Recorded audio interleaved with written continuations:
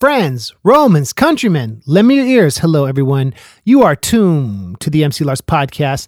It is June 29th, 2020. This is episode 96 with the Beavis and Butthead collector, a.k.a. Mr. Sean Beard, who lives up near Buffalo and Rochester. We connected at the Aquabat show with Cuckoo Kangaroo last year. And he tagged me in a post, and then I started following him, and I was like, this dude is dope. So, yeah, Beavis and Butthead Collector on Instagram. And Sean Beard also plays in a noise band called Waves Crashing Piano Chords, which is an incredible, strange, awesome noise project. And he dresses up. I saw on YouTube, he puts face paint on like Violent J from ICP.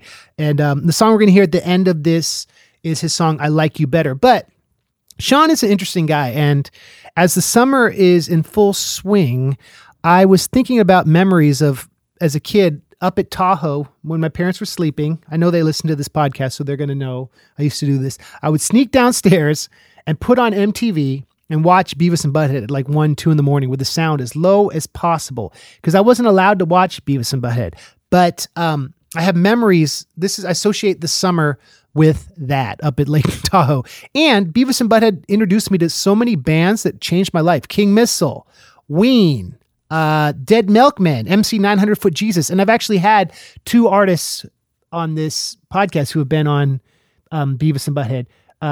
Joe and Rodney from the Dead Milkmen and John from King Missile. Anyway, I like this episode because Sean and I really hit it off. I mean, he's such a huge fan of Beavis and Butthead, obviously, and I ask him so many questions, and like an encyclopedia, he drops so much freaking knowledge so quick. Like, what's your favorite episode? Oh, this one from this year, and this happened, and that happened. I saw on Instagram, he became friends with the kid who unfortunately burned down the trailer park that killed his sister.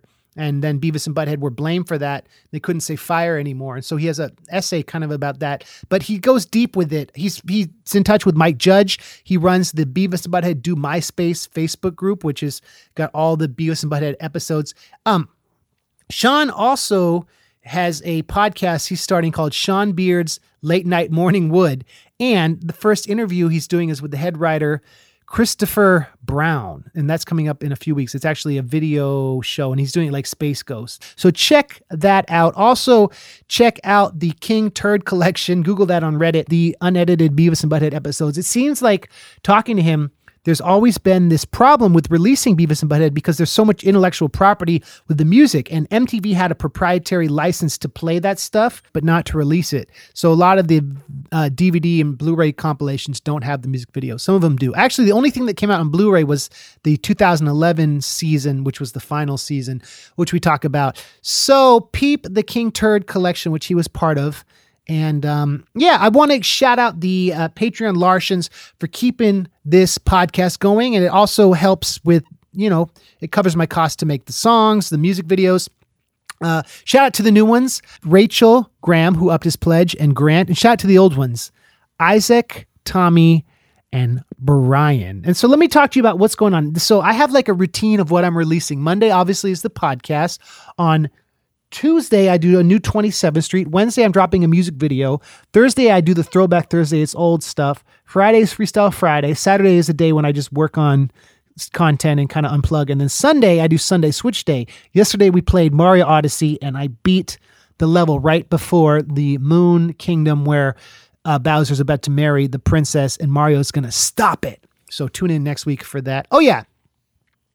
We are going to get into it now. This is this week's letter to Atlas. Is he sleeping? Is he pooping? Just checking in. How's a little boy doing? These are some messages that you left. Wishing our little baby boy the best. Now it's time for Letters to Atlas. Please leave a message after the tone. This is probably the first, I'm hoping the first message that Atlas has received from the former capital of Britain, Oxford.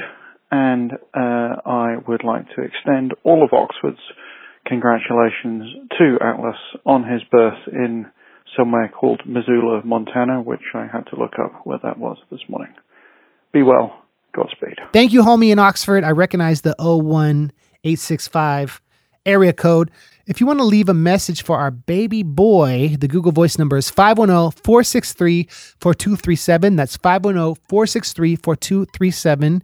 He turned 2 months yesterday, and we love him. He's doing great. So you can leave a letter to Atlas for a future podcast. Oh yeah, the last thing is what I thought was really profound about this episode is Sean talking about how something he loved in childhood, i.e. Beavis and Butthead, how that's brought him a community and a lot of peace and connection as an adult. And I think that's a beautiful thing with media and fandom and nerd culture. The goal of this podcast is connecting people and finding communities through the nerdy, fun things we're into. Like, I'm so into storytelling, humanities, popular culture, right? And so Sean talks about how the things he loved has helped him connect with the people in his life, and how loving Beavis and Butthead as a kid, he got a lot of crap for it. So that was kind of a cool note for him to end on. Also, I talk about it. I talk about how he's an influencer, and I try to give him like tax advice on how to deduct his costs, because he says in the podcast that he spent over $50,000 on his Beavis and Butthead stuff. And I'm like, dude, you should deduct that. He's like, nah, whatever. But I go into like a long business thing about starting an LLC. Let me explain that. If you have some sort of way you monetize your brand online, even if it's not a lot, and you have a lot of expenses that go towards building that brand, you can create an LLC, which this might be kind of insider baseball, and I'll keep it brief, but you can then treat your business entity as a corporation and deduct a lot of things, and then you don't have to pay as many taxes. It's still legal. It's like a way to do it. So I try to talk to Sean about that. I don't know if he was trying to hear it or he cared, or it was just kind of like boring, but yeah, LLC, tax advice, holler, get your business popping for all you influencers out there. Okay, so let's get into it. This is my interview with Sean Beard, aka Waves Crashing Piano Chords, aka Beavis and Butthead Collector. Give him a follow on Instagram. You won't be disappointed. Let's go.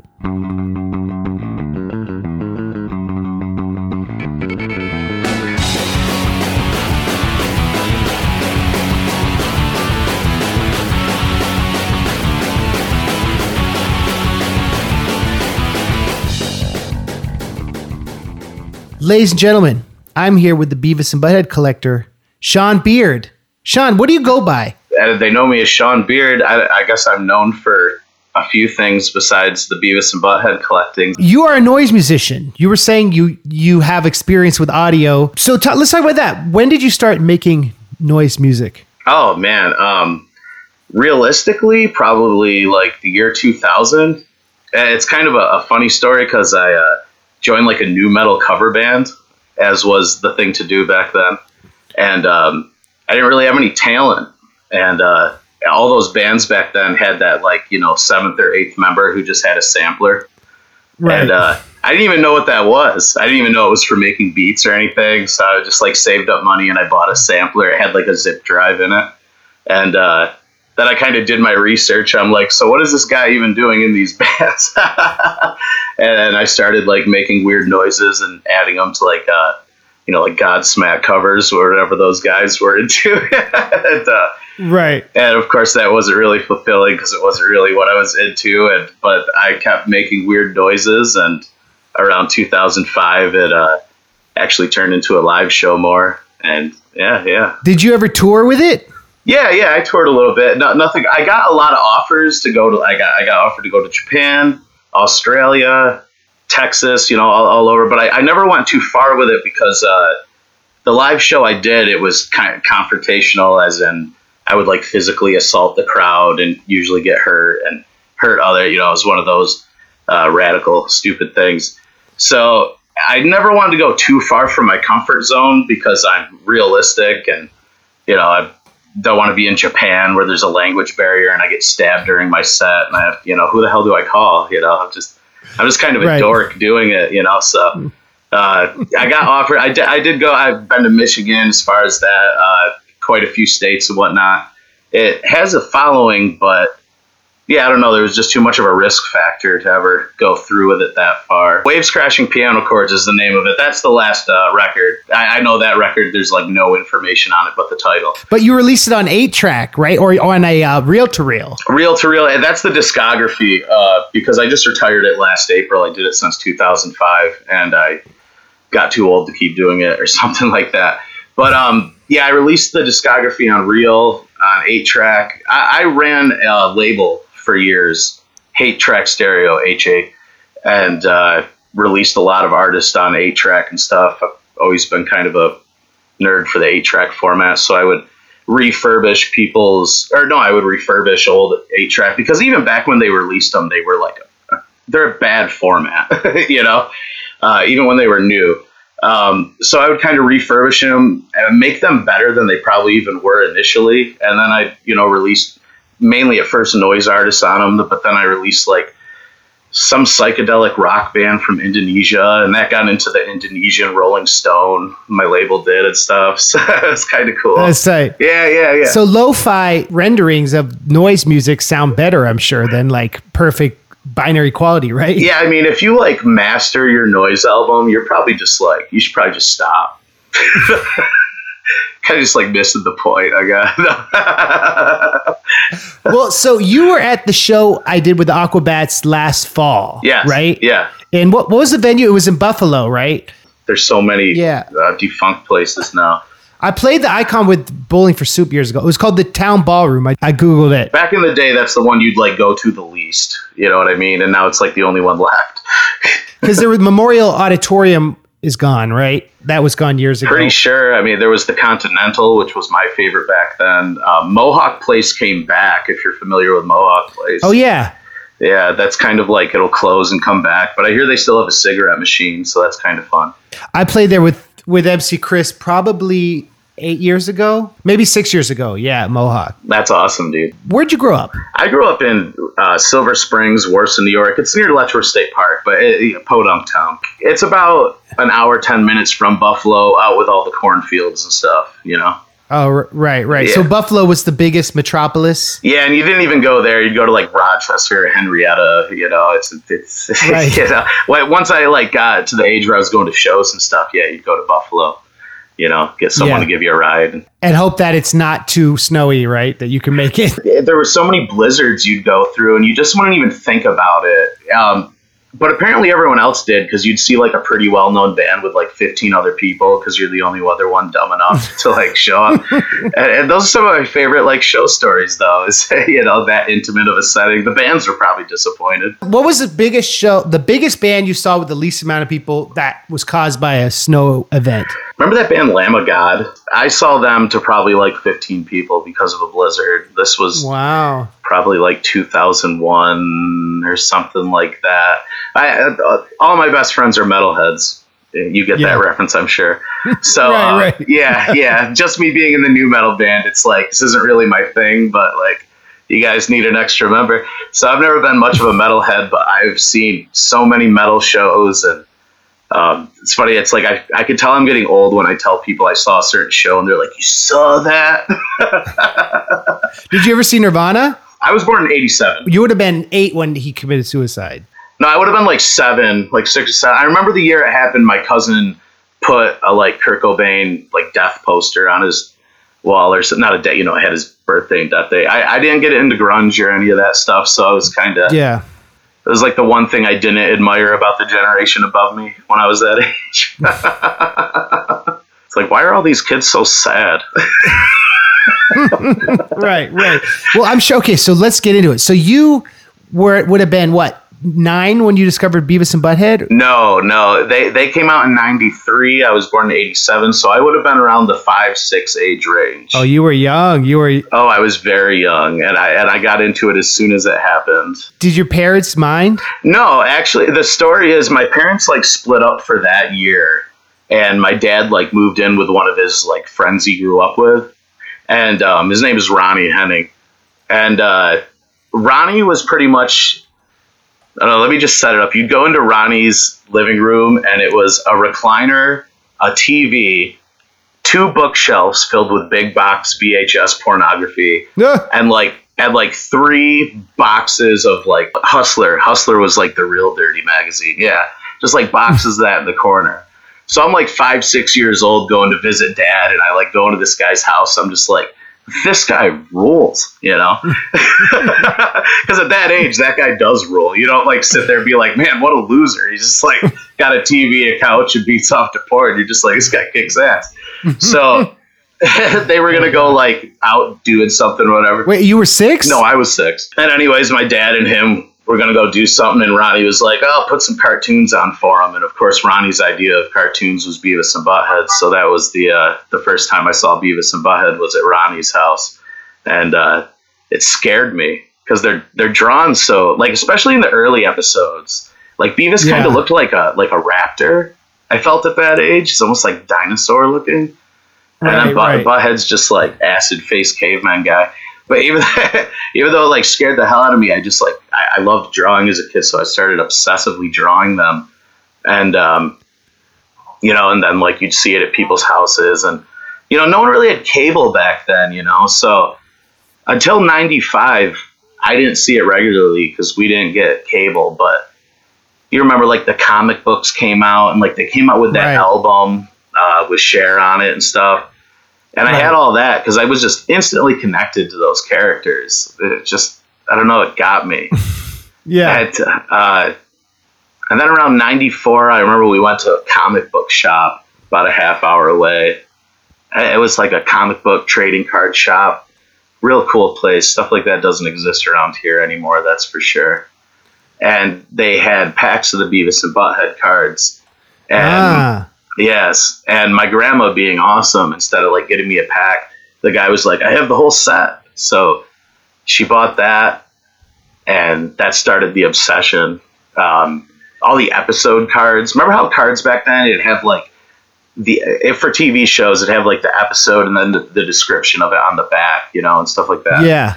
And like a scene from an episode. Exactly. And then full description on the back and stuff. And they did that. But at that point, 1994, like 50% of those episodes were already banned or edited and definitely not re-airing. So I had all these cards with all this information, and I couldn't see any of these episodes. So I'm just like, I think that spawned the obsession that much more, is that I'm into it, but there's a big part of it that's not obtainable. And that's profound. That's very profound. Something like that. and well, it's interesting that they came into your life during a time your family was changing, right? Yeah, I guess so. At a very young age. Yeah. You were the age I was when I discovered Roger Rabbit, which I have like a similar like love for and collecting. I love Roger Rabbit. Yeah. So you discovered a lot of cool stuff at that age, like media that looked like kid friendly, but maybe it's not appropriate for a 5-year-old. Like Roger Rabbit is kind of scary, No, I even thought of that as a kid because the end scene. What's the bad guy's name in Roger Rabbit, dude? Judge Doom. Oh my God, when his eyes popped out and he goes into that high pitched voice, man. I remember it because I would keep watching the movie because I loved it. But when it got to that scene, I knew to fucking walk out of the room for a bit, and I'd hear it from the other room, And he's trying to kill Eddie Valiant. Yeah. Plus, there's a lot of sexual humor. That's one of my favorite movies of all time, actually. Did you know that they released, how like they had the black hole that they would like throw on the wall so you could almost like teleport? Yeah. Did you ever see they made toys where it's like the suction cups are black and it would come in twos, so you could put like Roger Rabbit on his back half on one thing? You ever see those? Yeah, those are cool. And so, or the cab, so it looks like they're going through the wall. Yeah, dude, you know what I'm talking about. Yeah. Those are so cool. It's such creative toys. I love it. Well, Roger Rabbit was interesting because I feel a similar connection with it because it was so heavily late 80s, but because Spielberg and Disney had a feud, they stopped making them, right? They made the movie and then the 3 shorts, and then they stopped merchandising it and everything because of this copyright dispute. So it's like similarly, like you're talking about the Beavis and Butthead cards. Yeah. I'm intrigued by it because it's a finite amount of content instead of like The Simpsons, which is infinitely sprawling. Do you know what I mean? Very true. Yes, very true. Yes. I know exactly what you're talking about. Yes. You have a very popular Instagram account, and it's probably the definitive Beavis and Butthead collectors Instagram account, but you also touch on South Park and other like 90s subversive cartoon culture. How do you decide what makes it onto the Instagram and what doesn't? In my opinion, early South Park has a lot to do with Beavis and Butthead. Yeah. When the show started up until the movie. Okay. The 1999 movie. The South Park movie. Yes. I think when South Park started, Terrence and Phillip were Beavis and Butthead. Ah. Right down to the color scheme. Right. One-dimensional characters really just making fart jokes in front of a couch. and T and P on the shirts. And then you go to the movie, and the kids go and see the Terrence and Phillip movie, which leads to Kenny imitating a fire scene, which leads to him dying, which leads to the parents scapegoating and blaming the movie. Interesting. Then at the end of the movie, when Kenny gets the wish from Satan so that everything can go back to normal, he takes off his hood and he says, "Goodbye, you guys." That's actually voiced by Mike Judge for those two words. That's pretty cool, though. I've forgotten that. When Beavis and Butthead stopped, oh my God, I was 10. And, I went through a lot of really bad stuff as a kid. And that was still one of the hardest moments, was when that series finale ended and those two walked off into the sunset together and it said the end. I mean, that just was so heartbreaking for me, because those two characters helped me get through my childhood. That was my escape. That was what made me happy. My mom would watch it with me. She would laugh so hard. It was nice to see her that happy. Yeah. So there's a lot of emotional connection with it. So when those characters left, and when they left, they were just gone, as I'm sure you remember. It's just series finale, boom. They weren't in stores anymore. It's just, they're taken away. Why did they end it? Do you remember? Mike Judge wanted to. He wanted to do King of the Hill. He actually, in the contract for the movie, said, "Okay, I'll do the movie, but I'm only doing one more season instead of the 3 more seasons you want." Ah, you know so much, dude. It's awesome. I think he was done with the characters, because Mike Judge was kind of nobody, and they picked up Beavis and Butthead. They bought it for him for they bought the character rights for I think $5,000. I think it was. Whoa. Sometimes he jokes $500. And then he pretty much made the right choice of staying on and voicing them, which, they didn't even want him to do that at first, apparently. Then the show took off like crazy, but they completely rushed it into production. If you watch those first 3 episodes that aired... Like Frog Baseball? Was that one of the first? No, that would have been the Liquid Television premiere. So that's something he worked on his own in 91. It got picked up in 92. And then when they made him do the show... Those first 3 episodes, which it was 27 years ago, what was it, yesterday or 2 days ago was the anniversary. It was Blood Drive and Door to Door, and they are bad. They're really not good. Right. It is amazing that people saw them. But I think at that point, them doing the music video commentary struck a chord with people more than the animated segments. Yeah. And Mike Judge really wasn't too into doing these music videos, you can kind of pick up from interviews. But it also was a necessity, because they're like, okay, we're doing the characters. We need episodes. Just write anything. We'll just make it. Through doing all the music video commentary, he more or less developed the characters in that first 6 months. Beavis literally only said yeah for 30 episodes. Right. To being really, honestly, the more outspoken character by the time the show was really, Cornholio. Right. Stuff like that. I mean, the early episodes, Beavis would just be like, yeah, and that's it. Right. And I'm sure doing the music video commentary allowed them to have, this is kind of what you're saying, have twice as many episodes for half as much work, right? Yeah, because in reality, the cartoon segment was a 3-minute episode, broken up 3 times by these 4-minute music video parts. So, and that would be a half hour? Yeah. They would just do 2 episodes, but each of those are really 3 to 4 minutes. And then the rest of that is all the music video commentary. And you could tell by 96.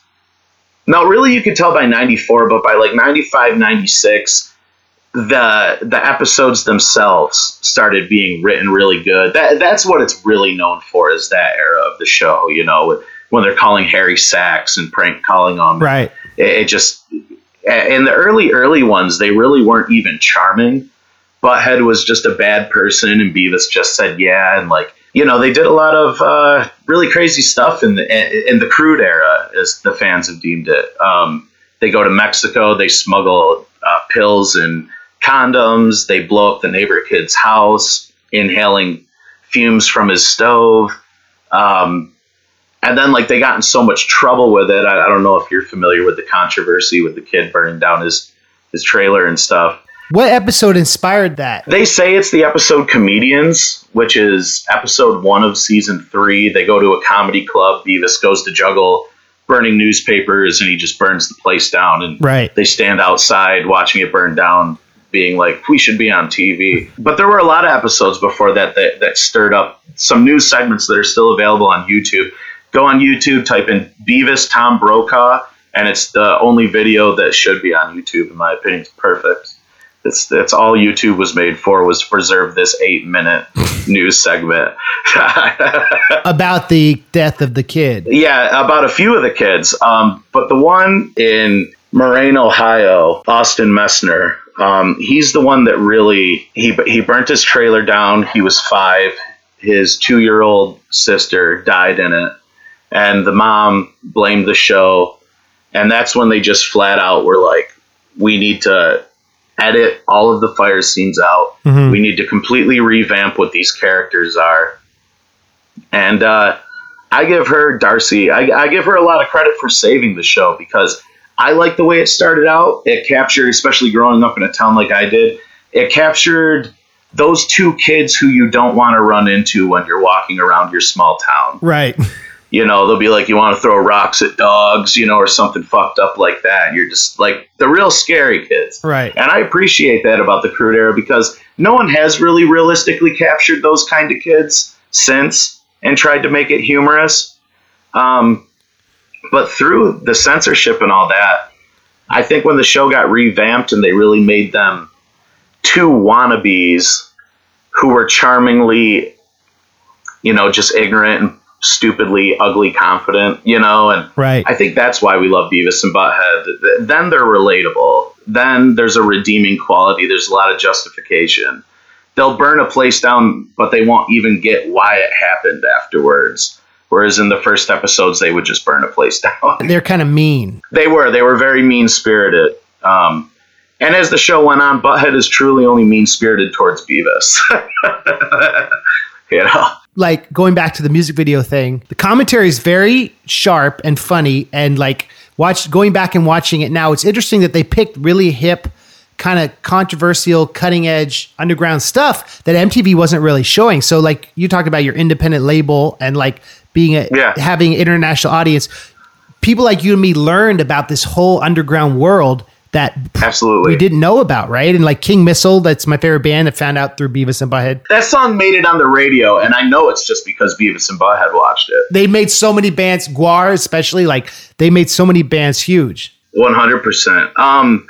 That is really interesting, because I have read interviews with people at MTV who are pretty much like, we would get so many music videos sent to us that we had like pretty much a room dedicated to videos that we just weren't going to ever even view, let alone use. Right. And then Beavis and Butthead came into play, and it was like, open up the broom closet. Let's see what some of those fucking... Because remember Plant Man or Saget, Funk Dat? Right. Before memes were a thing. Yeah, 100%. Yeah. Absolutely. Because you could find... It felt like you were finding everything that existed that was not going to make it on TV otherwise back then. That's for sure. Right. And through the context of it, they, even when they hated something, it promoted it. Some of my favorite stuff I found they hated.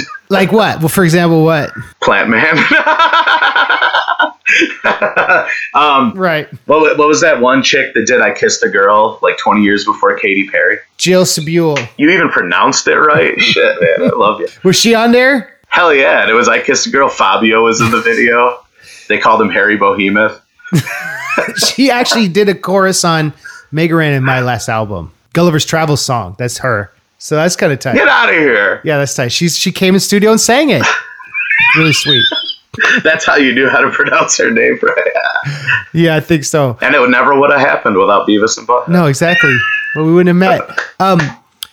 I'm sure bands got more people to their shows during this time, because there wasn't like they could use Spotify or Facebook to get awareness, right? I'm sure like there's data that proves having a song on Beavis and Butthead, even if they hated it, turned your tours into successes. Yeah, Rob Zombie still credits his entire career to it. That's awesome. And I mean, that's Rob Zombie, you know? He's not punk rock. I know. Well, he did the segment for the movie, right? Where they're tripping in the desert, right? He directed that? Yes, which I did not get as a kid. Because I was 9. I didn't get that he took a bite of the peyote. Oh, right. Yeah. It didn't even make sense to me. But yeah, he did that whole segment. So it came back for one more season, what, in 2011? It was 1 month. Why do you think it didn't come back as hard? It did, actually. It was the second highest rated show behind Jersey Shore. But the people at Viacom pretty much said the target demographic is 11-year-old girls, and the demographic that is tuning in for Beavis and Butthead is tuning out right afterwards. They tried putting that show on after, where the kids are at spring break in the 90s or something. And, they tried pandering to us, and they just couldn't get us to stick around, MTV's demographics had changed. Exactly. They do every 6 years realistically. Could it have existed like on Comedy Central or something, or is it just... The best thing that could happen for the boys is Adult Swim. Oh, right. Now it's on Pluto, and I'm sure that's because Pluto being a free service on Roku or whatever it is, I'm sure it's getting exposure, and the music videos aren't in, which I don't think will ever happen in reruns. That is where MTV is a necessity. And even that, I don't think it could happen too much nowadays. Because they have the license. Yes, but Adult Swim, I think, makes perfect sense. Because Beavis and Butthead kind of set the ground for short episodes that end abruptly. Right. And Adult Swim picked up on that, really, Aqua Teen Hunger Force, you name it, man. Yeah. Yeah. I don't think King of the Hill or Family Guy would be as infamous as they are, or have had the comeback they did without Adult Swim. Right. That's true. Is Mike Judge still passionate about doing it, or does he feel like it's kind of played out? He says it's his two favorite creations. I think that's why he's so protective of it. That's why there's 85 episodes we're never going to get on DVD. That's why there's only 30 of the music videos out of the 1,000 or better. He wants it preserved for its best. Interesting. And those first, the crude era, isn't the best of the show. It's for people like us, and myself, I put myself low on this bar, but the King Turd Collection is a fan preservation project that's been going on now for maybe 2 decades. Just a couple of dudes online from all over getting home recordings from eBay and finding all those banned episodes and getting the fire references and all those music videos. And if you go on torrents, if those are even still a thing, it's like 78 gigabytes. So it is all there, but it's all thanks to fans. And I kind of agree with them that that's how it should be. I wouldn't want a kid going out now who's into Family Guy and Rick and Morty, picking up a Beavis and Butthead DVD and having to wait 85 episodes before it gets to when it's really good. So this King Turd Collection, they find the best versions. Do they update it when they get a higher resolution of something rare? Yeah, the last time we released it was a few years ago now. We pretty much we found a lot more sense. We want to put it on like Blu-ray quality. But the thing is, some of those episodes, being on a Blu-ray or not, you're going to tell that they're VHS rips. And when there's certain episodes that made it to DVD, but the fire scenes are missing, when you're watching on the King Turd Collection, it goes from DVD quality to all of a sudden a VHS rip of Beavis flicking a lighter. But I mean, it gives it a little charm because there's a lot of history. And I think that's a lot of why I'm so obsessed with it. So people listening can just look for it on Reddit. Is that the newest one you know of? If it's the V.2 or whatever. And if you YouTube King Turd Collection, a preview we made comes up, and it's kind of like gives you the gist, the fire scenes, the music videos, all the TV appearances. So you were involved in this? I was more involved with it when I was like 16. Like when I had just finally gotten on a computer and on the internet, you'd hook up a VCR to your compact Presario and get the stuff on there. Some of my rips still exist, but as far as that updated version, I doubt anything that I found is on it because it's all been updated since, But you helped start it. Yeah, that's part of it, yeah. Do you have a favorite episode? Can I pick 2? Yeah. My favorite, as in the one that made me laugh the hardest as a kid, and probably the first time I ever laughed that hard. You know that, like, you're a kid and it's, like, midnight for some reason, you're sleep deprived and, like, you're laughing at anything? Right. It was like that times 10 when Beavis cuts his finger off in Woodshop. Okay. That resonated so hard. They're in Woodshop and there's the table saw and the teacher's not paying attention and they're like running the phone through it. Just everything you wish you could do at that age. Right. And then Beavis gets so fixated on the idea that he's just like looking at the the saw going, and all of a sudden he just puts his finger through it. Just assessed it. Yeah. It's exactly how it would happen too. It just kind of like rolls over on the table. It's like not cartoony. And it gets sewed back on, obviously. Yeah, and then he's picking his nose with it, and it comes out. That's like. Have you seen UHF? UHF, is that some wrestling stuff? No, it's Weird Al's movie from the 80s. Oh! When I was too young to really recall, yes, yeah. The host cuts his finger off. It's like that, but he doesn't react, which is why it's funny. He keeps doing the show. They kind of brought it back in the King of the Hill episode. There's one where Dale cuts his finger off the same way. Then what's the other episode? What's it called? Skin Trade, which is one that's not on any of the DVDs, so I'd imagine most people might not have seen it. They're at a junkyard, and Beavis finds like a dead animal. You can't even really tell what it is. I think maybe it's like a squirrel. Yeah. It's like already rotted and everything, and they decide to try and sell its fur. First stop, they go to the Quick Mart and try to trade it for some nachos. And the guy just gives them the nachos, so they'll like get rid of the so that Beavis decides that it's lucky. And you can tell over the episode that Beavis starts like having a bond with this dead animal. What's amazing about this episode is that it's so morbid, but it's probably the most touching. Right. Because I look at these characters a little deeper than most, probably. Like, I see kind of the sadness in that they have nothing, but they also are too dumb to question it. Right. And this is like Beavis's equivalent of having a pet, is walking around with this dead animal. Yeah. And anyway, they try selling its fur and whatnot. And there's one really touching moment where Beavis like freaks out on the fur salesman, and Butthead opens the door for Beavis. It kind of just like lets him walk out while he's freaking out. And Butthead is never nice to Beavis. Right. And it's one of those moments that really like shows how much of a like domestic relationship they kind of have. They kind of are a couple. Right. Like, if Beavis ever gets too wise, Butthead is going to strike him down. Right. But if Beavis is being wise but making an ass of himself to other people, Butthead is going to hold the door open for him. Right. So it's like tell something special about their relationship. Yes, and that makes that my favorite episode, yeah. I remember there was the, what was it? The History of Beavis and Butthead was a DVD collection I got on eBay like 15 years ago for a lot of money. And I sold, you bought it. I sold it for a lot more than I paid for. Have you heard of this collection? I have the VHS, of course. Is that pretty rare still? It came out in 2001. It was recalled the day it came out. So in the early 2000s, Mike Judge ended up getting some of the rights to Beavis and Butthead back. Okay. And that is about when the logo changes. So the Mike Judge collection wasn't out yet. Really what the history of is a compilation of 4 VHS tapes that were only released outside of America. Oh, so you have the original VHS? Yes, but then, so they put it in stores. Mike Judge found out because it's a compilation of, and when I talk about how bad those first few episodes were, if you watched it, those were those first few episodes. Right. Really poorly drawn, voices way off. They kind of like don't go anywhere. And Mike Judge, like, he did not want those released. So that was recalled from shelves the day it hit shelves. The VHS I have of it, do you remember back in the day, the store would get sent screener copies so that they could play it over the TV monitors? Yeah. So the VHS is just that. It wasn't for retail. So that was just, there's probably way less of those than the DVD. Wow. So that's worth a lot. Yeah, to me. I mean, no one else cares about this crap, dude. I couldn't resell this shit for what I paid for it, trust me.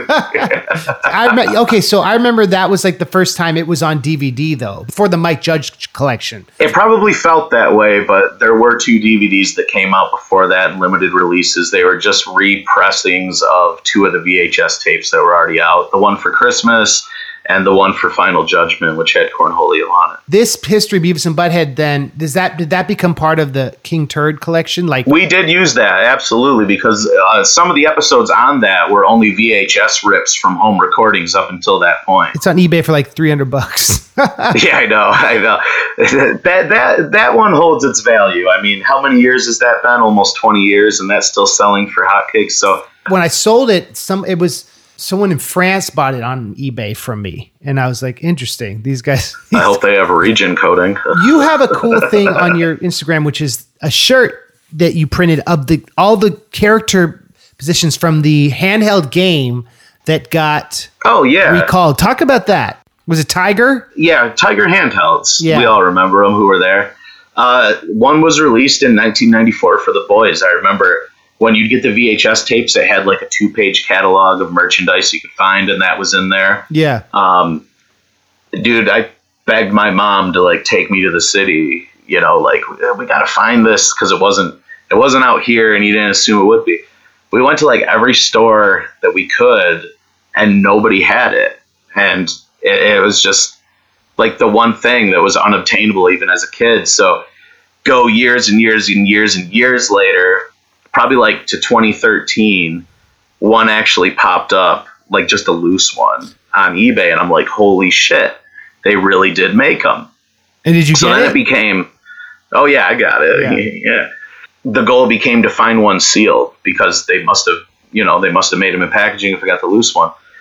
God, it was actually an awesome story. It was like years and years of waiting, and then one popped up in its packaging, but it was like beat to shit. And I got it for like $150, which was like way stupid because nobody even knew that this was rare at the time. It was just like squished. Do you remember like what the packaging for those was like? It was the type that you had to cut open with scissors. Right. I'm looking now. Yeah, and they would hang like the J card. It's like the packaging scissors come in that you can't open because you're buying scissors. It was like ripped up or what? Yeah, it was like so beat up and everything. But at least I finally knew what it looked like, you know? Right. So I get that and I'm all stoked and it comes in the mail. And it comes in the mail, and like an hour later, I check eBay, and there's one brand new. Like it's the packaging, and it hasn't even been opened for $10. What? And I'm like, no way. So I got two copies in packaging in a week after, I don't know, I guess 2 decades, probably. Really, if I think about it. Was it buy it now for $10, or that was like the lowest? Yeah, dude. Really? And the person could have like looked at the sold listing from a few days prior and been like, "Oh, it's worth $150." So then over the time, let's see, they've been popping up because pretty much my goal is, and I will admit it, I hyped the shit out of the Tiger handheld. It was my what would you call it? My holy grail of collecting. Right. And I feel like it has a lot of history to it because they tried to put Beavis and Butthead on a children's handheld video game. And it's a talking, like there's only 2 Tiger handhelds that talk. And this is one of 2. And of course it says like dumbass, asswipe, and dillweed. What's the other one? It's either Turtles or no, it's Turtles. Okay. It's Teenage Mutant Ninja Turtles. Yeah. So yeah, of course it was recalled for those reasons, you know. I ended up finding one last year, another sealed one. Bought it from a dude, and he had a story. He had held on to it since he worked at Toys R Us or Kmart back in the 90s. And pretty much his story was, we got the box in, and then we got the note that we had to return them, and I stole one. And I kept it, you know, so that I could make some money someday. And it was like the most pristine copy. I actually got a custom case built for it and everything. Yeah. So anyway, in my opinion, that is the rarest Beavis and Butthead item that's licensed. So how did you get the logo of the screen that became the shirt? Actually, it was pretty easy. In the instruction manual, and they always had a little mapped out key of it. Oh. But it's like a microscopical image. So you pretty much had to scan it and then, you know, like redraw it all. Yeah. That's yeah. That's tight. So that one took no talent. And where can people find that? Is that limited Sean edition? Beard, the shirt? Yeah. SeanBeard.threadless.com. Cool. I also have shirts for the Noise project I did. And the other one, which is my original design of Beavis and Butthead as Cartman and Kenny. That's my own original drawing. And you sent me a sticker, a few stickers. That you drew that? Yeah, I'll send you the original pencil sketch. Actually, it might be on the Instagram. That's dope, man. Thank you. Let's talk about the future of Beavis and Butthead. Do you think there'll be another movie or anything that you can't reveal? Please you could say I'll pass on that. But like, would you ever get a second one? No, even though an interview came out last year from Mike Judge saying he is considering it and he wants to do it. And then he threw in a comment of how he can modernize it or something. I was like, I don't know, dude. I am content with Beavis and Butthead being done at this point in my life. Yeah. I like it that the show is done, but they still make appearances. Like they did the intro for Pedro the Lion last year at their concerts. Right. And it's like a Pedro the Lion music video and they're doing their commentary. When you know these characters as well as I do, they are very predictable. That is almost the joke, is that they are so predictable. They repeat the same joke over and over again, and they still think it's funny. Right. People say there needs to be a Do America 2. Isn't it amazing enough that there's a great hour-and-a-half movie of these two one-note jokes, and it's flawless? Right. Like, you really expect another one, and it's going to be good? Yeah. Right. But don't get me wrong, I want it. If it happens, I want it. I'm going to be all for it. I think I just accepted a long time ago. Fair enough. And the TV show, probably when that came back, 8 years ago, 9 years ago now, that was super exciting, huh? I cried. Yeah. Yeah. When it like aired and the song started and I heard those laughs, I literally had the thought in my head, I'm so glad I didn't die yet. Because back then I was doing the noise thing and my life was crazy and I could have died. I was being stupid and young. So that was one of those moments. That's amazing. It was like my daughter getting married or something.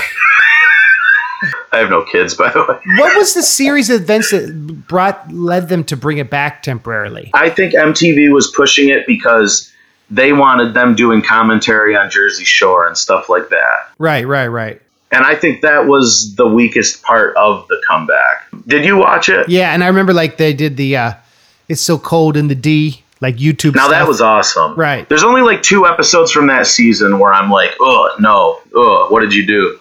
And then all the music videos are great. I love it when they'd watch Teen Mom. Right. But I didn't like the Jersey Shore stuff. I don't really watch Jersey Shore. I don't get the appeal. And I feel like that was very pandering to the 11-year-old girl demographic that MTV was hoping was going to tune in for this and grasp onto it too. They were hoping it also would promote that show. It instantly dated it. Yeah. Some of the best are in there and some of the worst. Right. Are those in the King Turd project? Those were released on Blu-ray in full form with all the music videos. The movie has never been released on Blu-ray. The original series has never been released on Blu-ray, but the 2011 series was. The movie has never been on Blu-ray? Do you think it will be? I don't. Like, the 20th anniversary was in 2016, and the soundtrack got a picture disc vinyl release, but I don't think the studio even had that much. It didn't even say 20th anniversary or anything on it. I think it was just a coincidence. Wow. I rented out my local theater and did a screening for the 20th anniversary, man. I celebrated.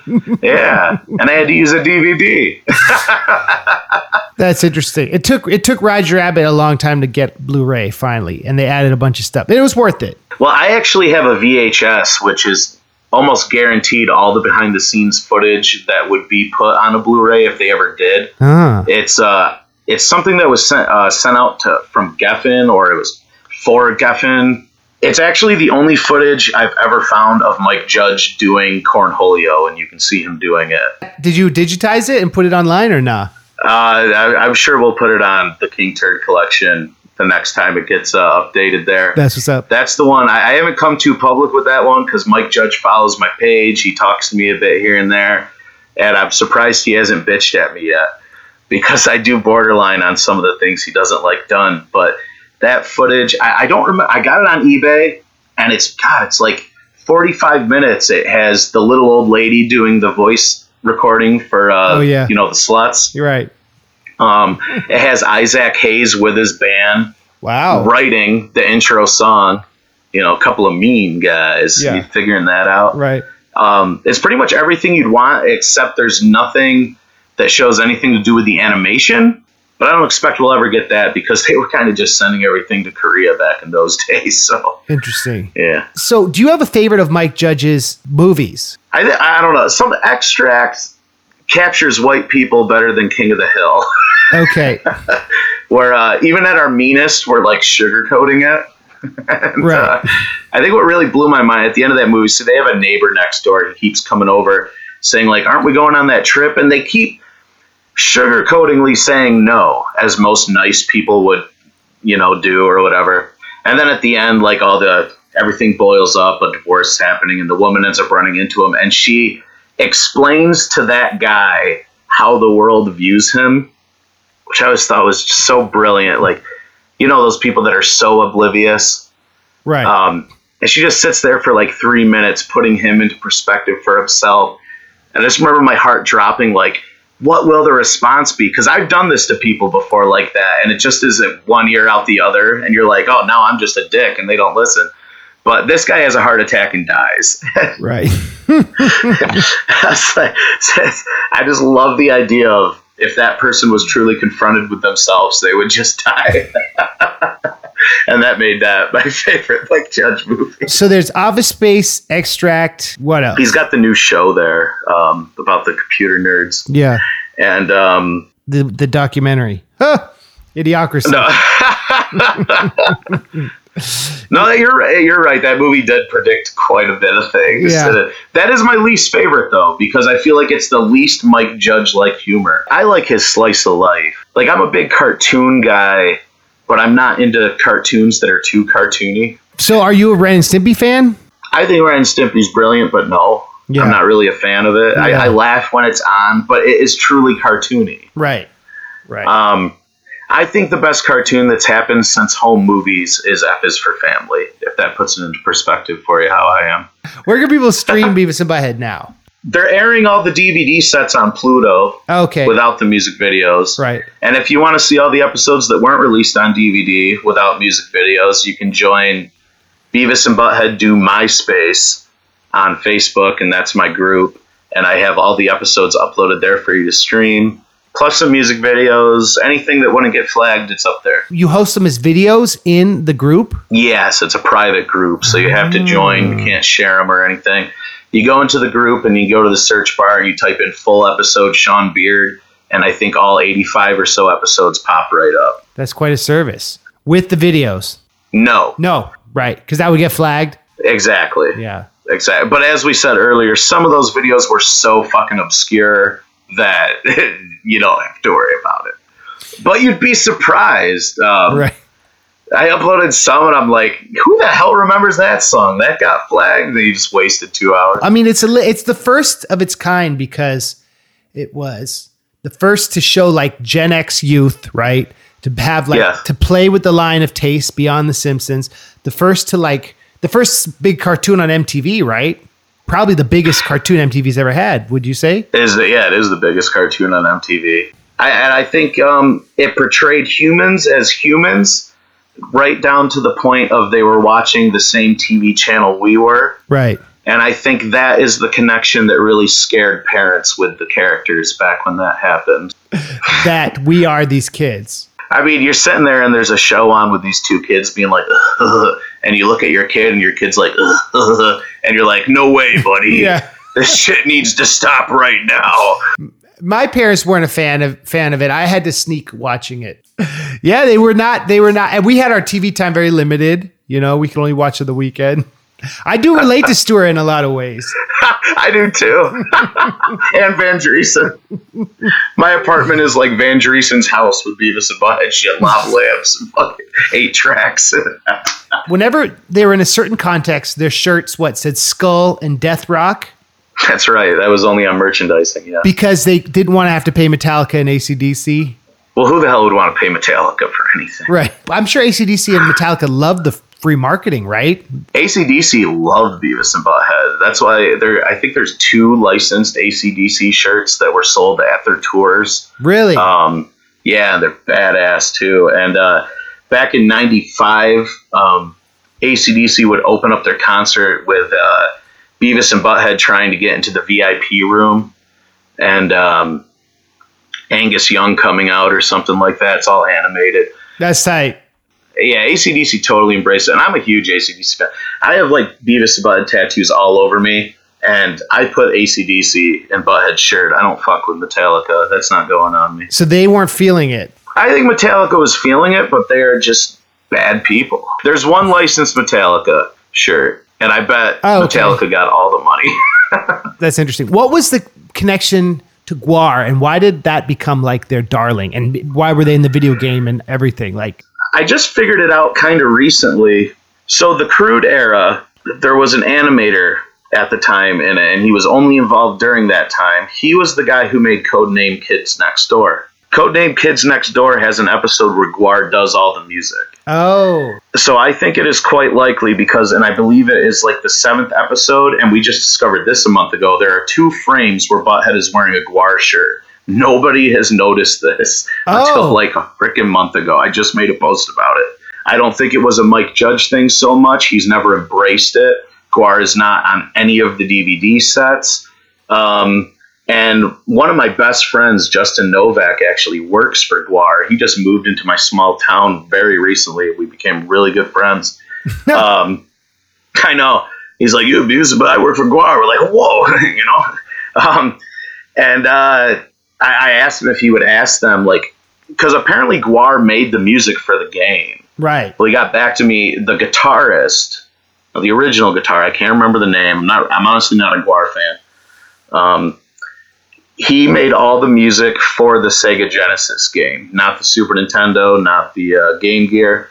But I think it all comes down to the Codename Kids Next Door guy, and then MTV liked the idea, and then they put it in the game.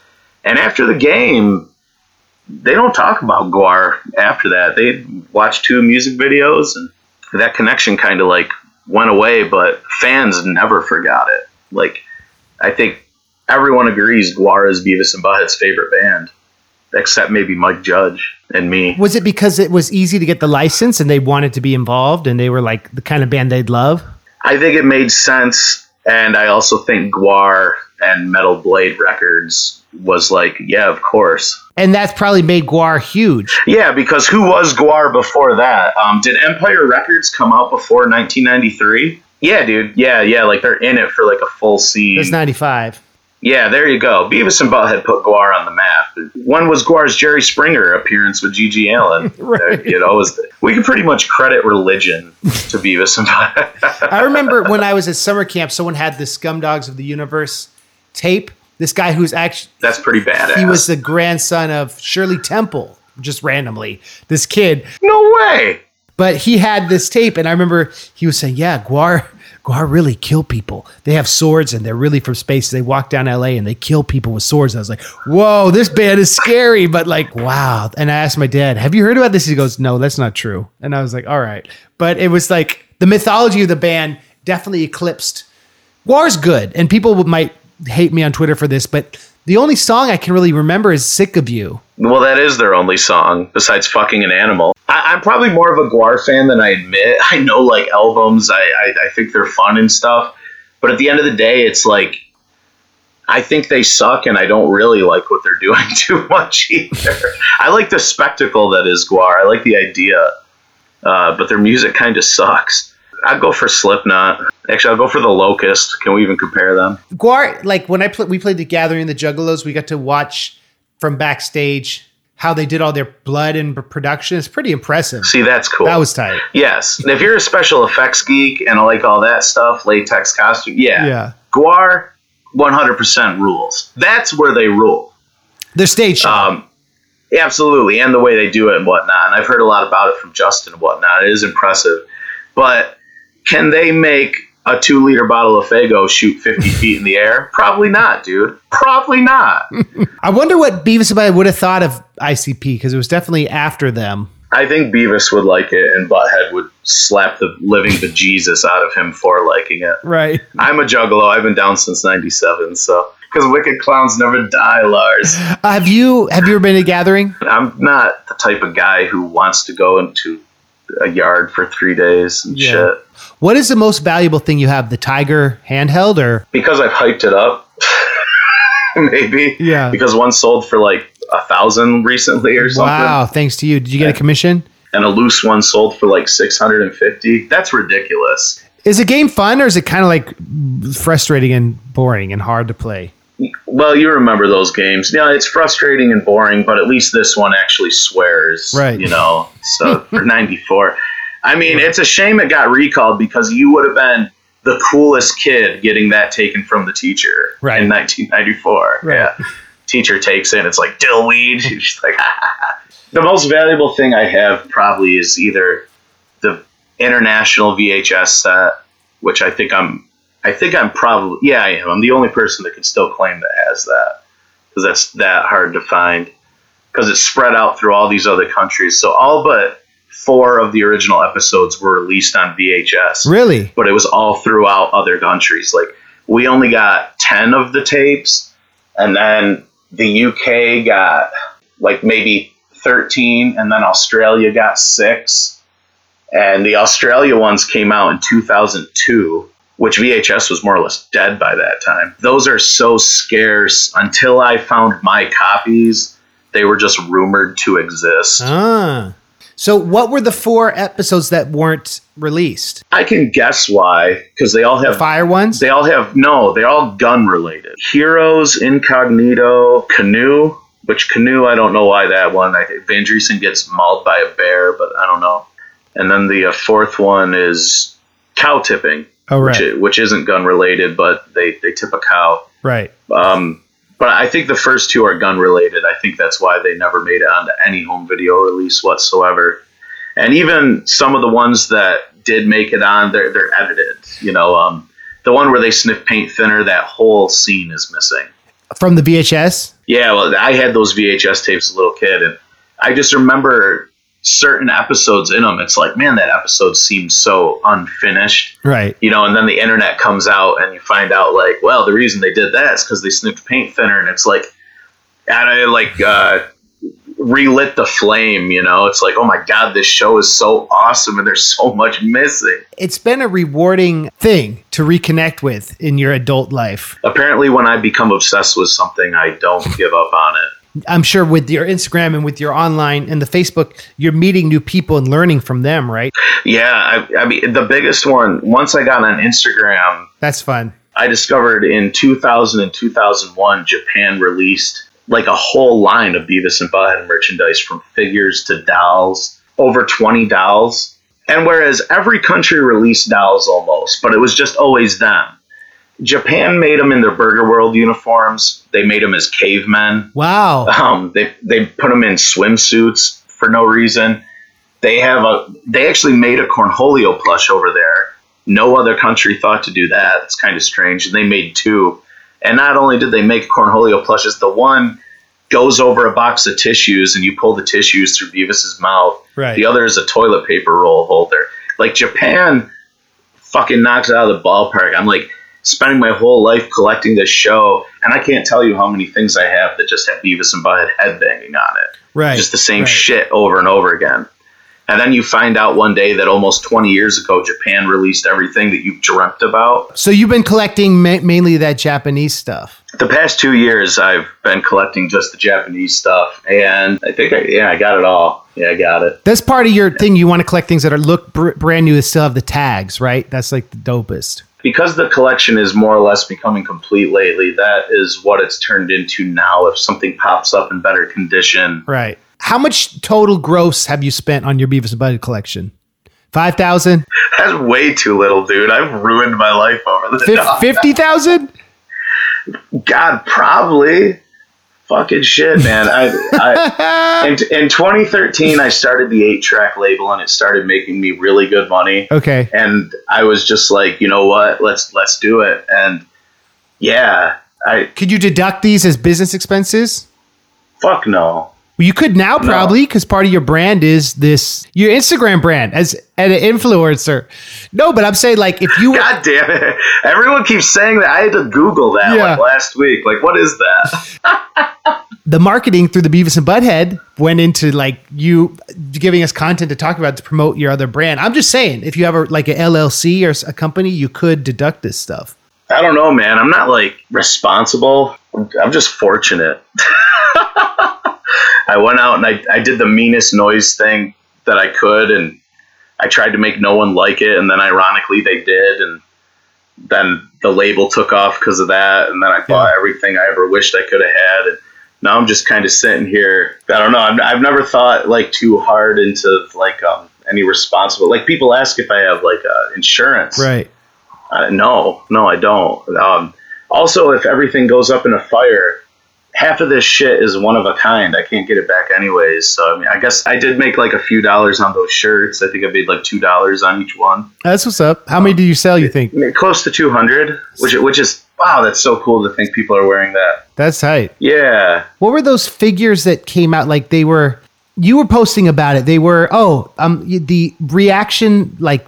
Oh, dude, I was going ham on those, wasn't I? You didn't like those. You could tell I was a bitch when that happened. I was like, these don't look good enough. These are stupid. You guys are dumb. Yeah, I was going off, man. Japan released some new figures last year. They're about maybe like an inch and a half, maybe just an inch, and they were in coin machines over there. Cool. Which just another testament to how fucking awesome Japan is with Beavis and Butthead.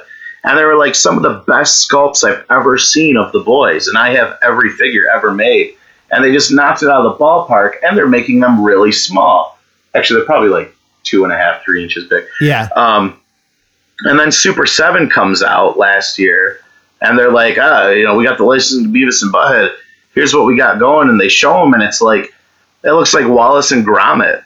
God, they're just so bad. And it's just, it doesn't really matter. And once I got them in and amongst like 1,000 or so other Beavis and Butthead items, they just blend in nicely and everything. Right. But I just love those characters, and I don't want some asshole company who doesn't really love the product to get a hold of it. It just bothers me. You think they're just cashing in on millennial nostalgia? Absolutely. It's another person who's like, hey, Hank Hill, he was on Beavis and Butthead, TP for my butthole. I'm sorry, I'm sounding like an elitist. Yeah. But I would rather true fans get the licensing rights and put out real merchandise. I mean, for all I know, the people in Japan 20 years ago weren't even fans, but they fucking cared enough to figure out what people would like. Right. And it took 20 years for the one person who cared to find it, but I don't know. That was just a farted out project from Super 7. You're saying that a lot of the VHSs were released internationally, right? And not in the US. Do they play in US? No. So you had to convert them, or how have people done that? I didn't even bother. You'd have to get a universal VCR, which is about still $700 these days. Right. I just found out last year that all of them but 6 or 7 did get released in Japan, which was like, oh my God, they got released in Japan, which that's awesome because those will play in our VCR. But they're dubbed in Japanese, or do they have Japanese subtitles? They are not dubbed. They are just subtitles. Oh, that's cool. I do have some Japanese figures that are actually in the other language, though. That's pretty sweet. That's dope. Have you ever heard it dubbed in another language, or is it always subtitled? Always subtitled. Virtual Stupidity, right? The PC game that we got in the 90s, was released on PlayStation 1 in Japan.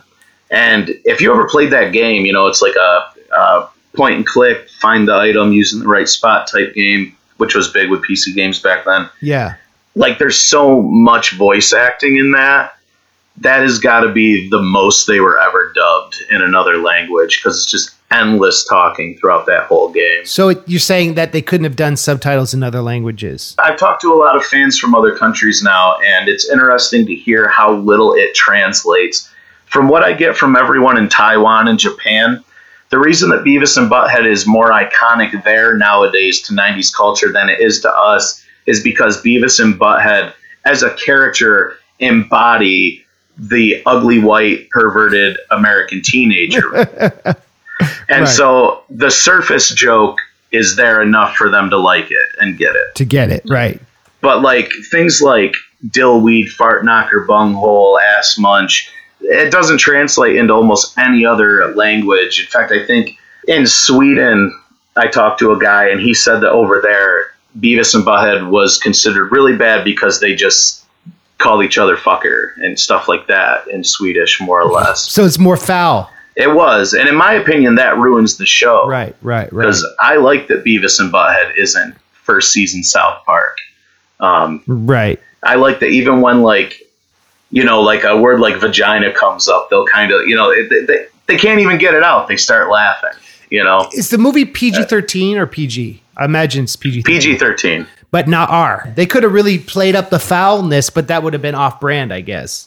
I think it would have been off-brand. If it would have came from anyone else in the movie, it wouldn't have been the two boys, because they really don't do that. I remember reading about this canceled 1996 arcade game, but what do you know about this canceled arcade game and like the leaking of it?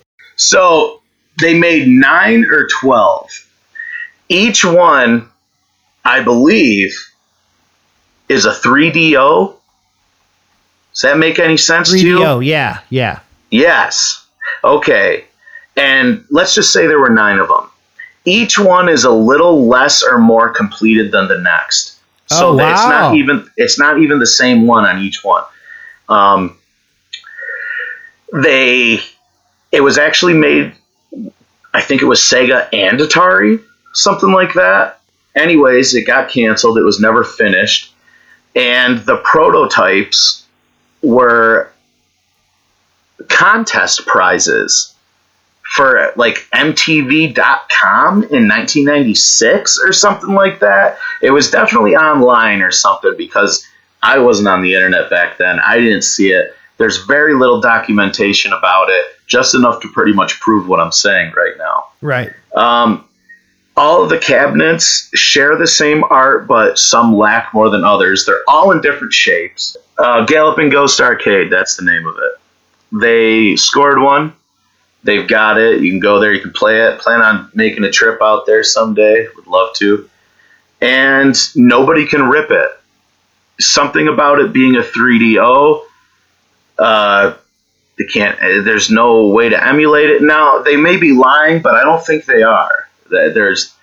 Maybe you know more about this subject than me when it comes to emulation and all that stuff, but it seems there's something with this one that makes it borderline impossible. So if the hardware fails, it's gone. It's freaking gone, dude. But but you said there's 10 of them? Right, because there's probably one out there that only has one stage, whereas this one has 4, and then it has a 5th one that you can see, but it won't let you go to, on like the level selecting. Like it was a promotional thing, but what stopped it from being like made commercial? Did you explain that? I'm trying to figure that out.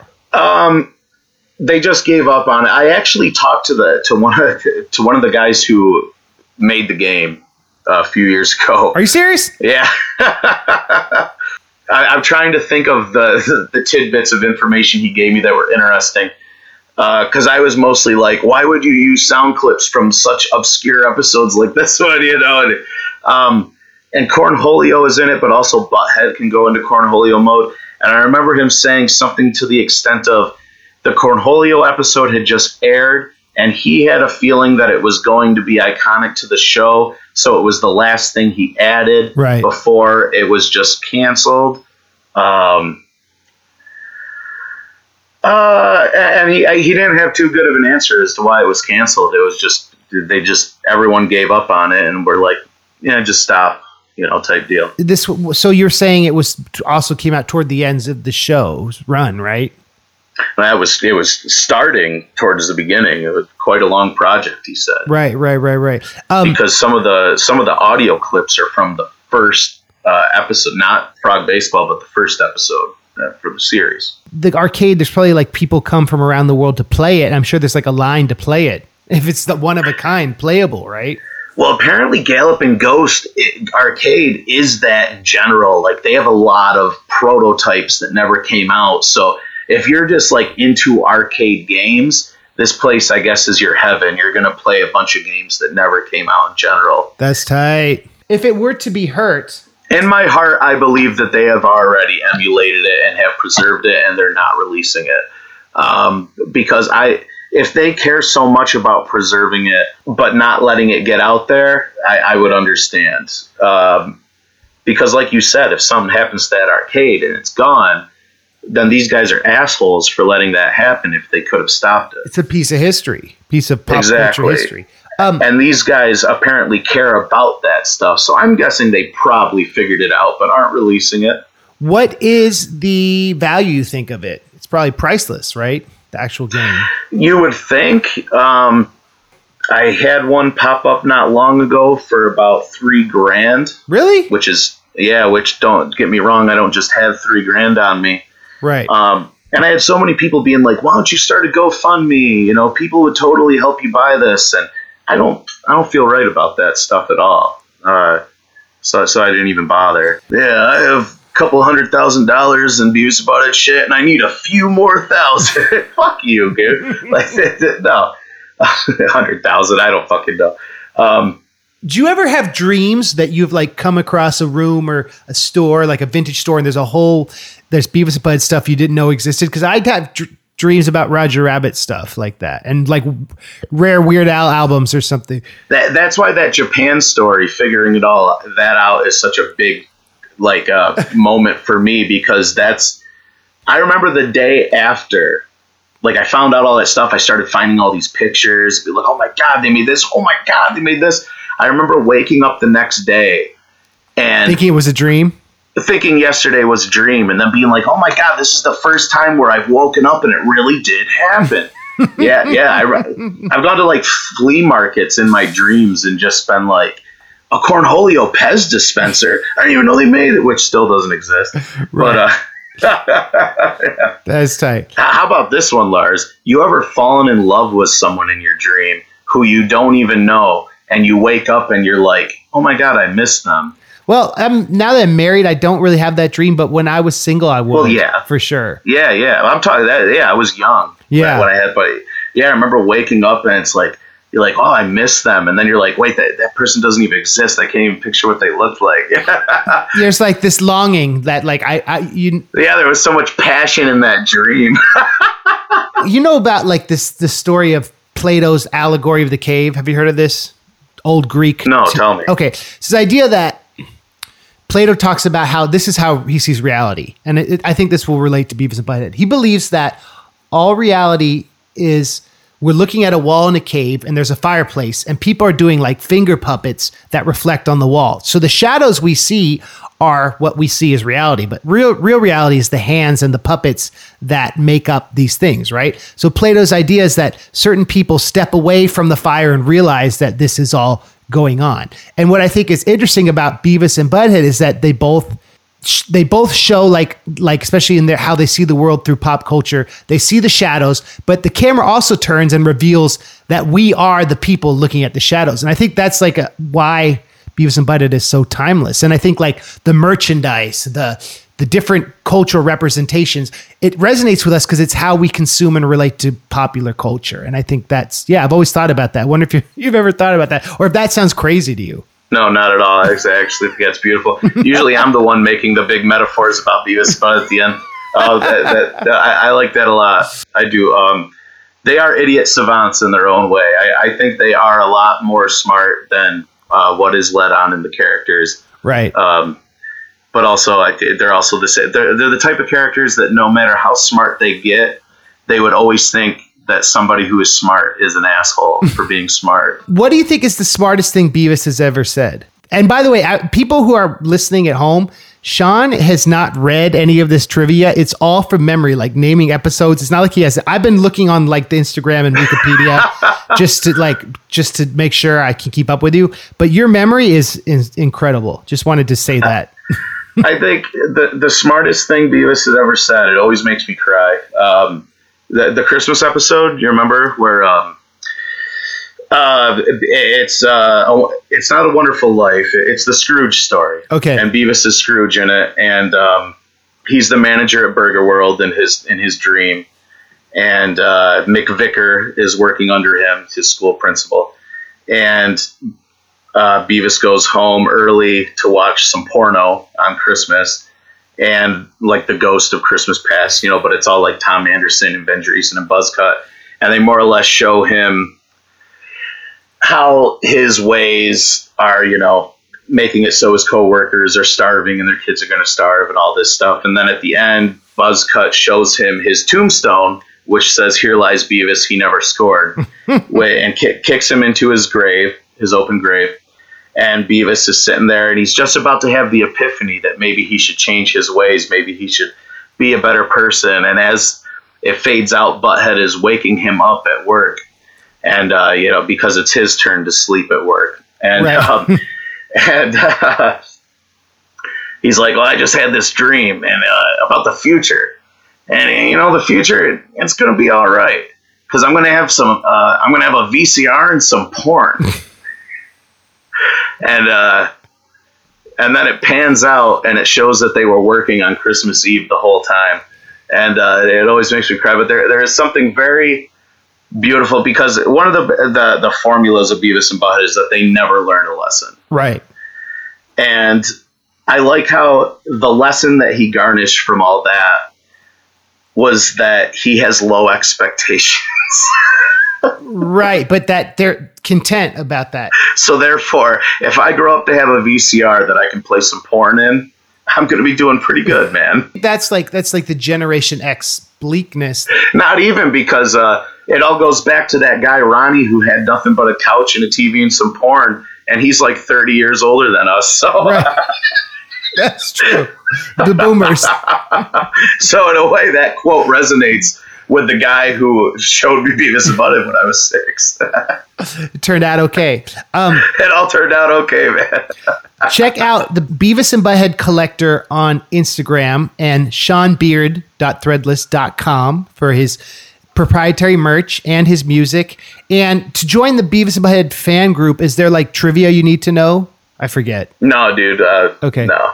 It's called Beavis and Butthead MySpace Fan Club. Is that what it's Beavis called? and Butthead do MySpace. Do MySpace. I was close. Yeah. That's tight. I want to know if you want to plug anything else before we end, and if there's a song you want to hear at the end. Let's maybe play one of your tracks. That would be awesome. They're on Bandcamp, wavescrashingpianochords.bandcamp.com. That's what's up. Play the material from the Farting Corpse split. I Like You Better. Yeah, that's a classic, yeah. Okay. Anything else you want to plug before we play that? I really appreciate you having me on. I'm a fan of yours. Talking with you is awesome.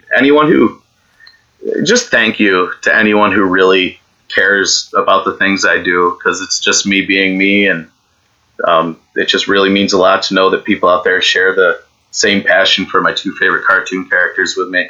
Because growing up, I didn't have people to talk about this with, and now I do.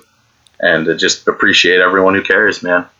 Does it feel kind of like, have you ever seen the movie Ready Player One? I've seen clips of it because Chucky's in it. It's basically this guy who's an archivist of the 80s who uses it to like make sense of the world that he lives in. And the plot involves him using his 80s knowledge. I feel like maybe it's a similar story with you. Your love of this 90s culture is helping you.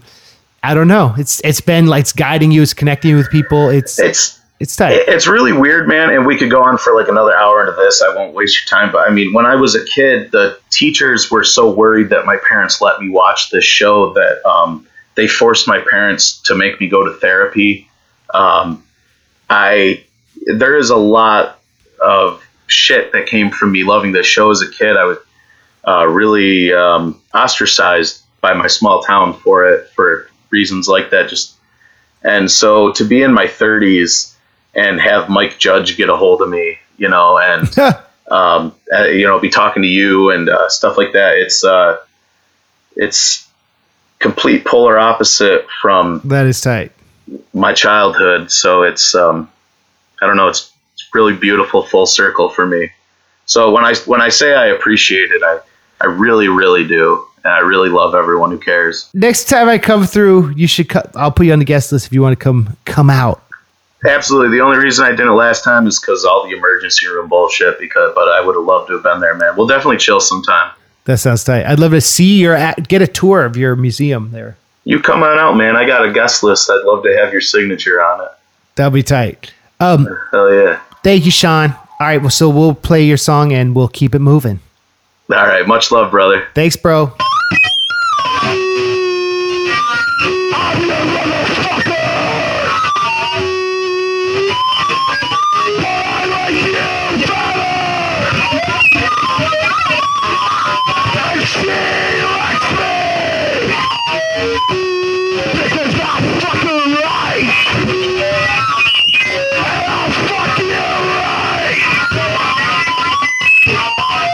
Because I'm your motherfucker!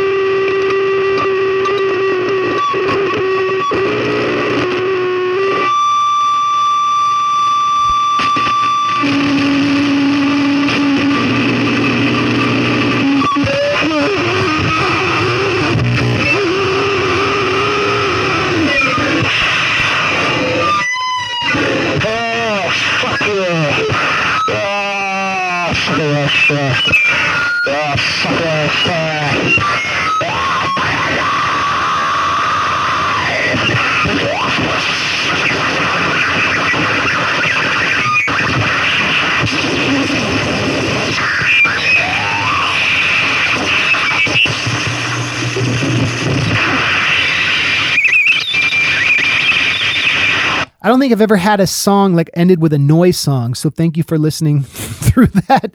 Sean, thank you. That was beautiful. He sent me the vinyl of that. He sent me some cool merch. He has a cool South Park Beavis and Butthead logo mashup. He's a generous, creative, wonderful guy, and I really enjoyed talking to him. Next week, we got Just Rhyme. Just Rhyme, you may have recognized. He was on the White Rapper Show on VH1 back in the day. He's a professor, Dr. Jeb Middlebrook. He got his PhD at USC, and he's a dear friend of mine. We used to freestyle a lot when I lived in LA.